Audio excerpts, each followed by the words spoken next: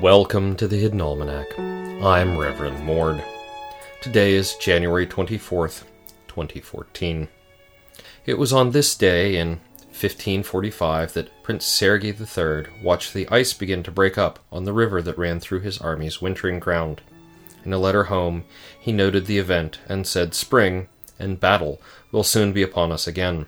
I fear that many fewer of us will live to watch the ice return." And it was on this day that the Council of 16 sent a mouse spy, disguised as a young squirrel, to infiltrate the home of the enemy. Armed with a tail wig and doused in squirrel pheromones, Lady Vervain of the 18th wainscoting family went forth to spy upon the squirrel oppressors. The hopes of a grateful mouse tribe went with her. And it was on this day in the year 804 that a young milkmaid was tending to her cows when an injured man stumbled into her cow byre. He was extremely rude, and so she handed him over to the first party of armed men who came by looking for a fugitive. The man was executed on the spot.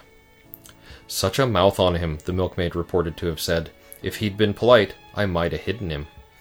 As the man was, in fact, the bastard son of the Emperor of the West, fleeing from a failed coup attempt, this event likely changed the course of history. Historians have occasionally speculated that if the gentleman had had the sense to say "please" a bit more and "peasant wench" a bit less, we would all be speaking Troisantine right now. Today is the feast day of Saint Leitaiyo, patron of unlikely flying animals.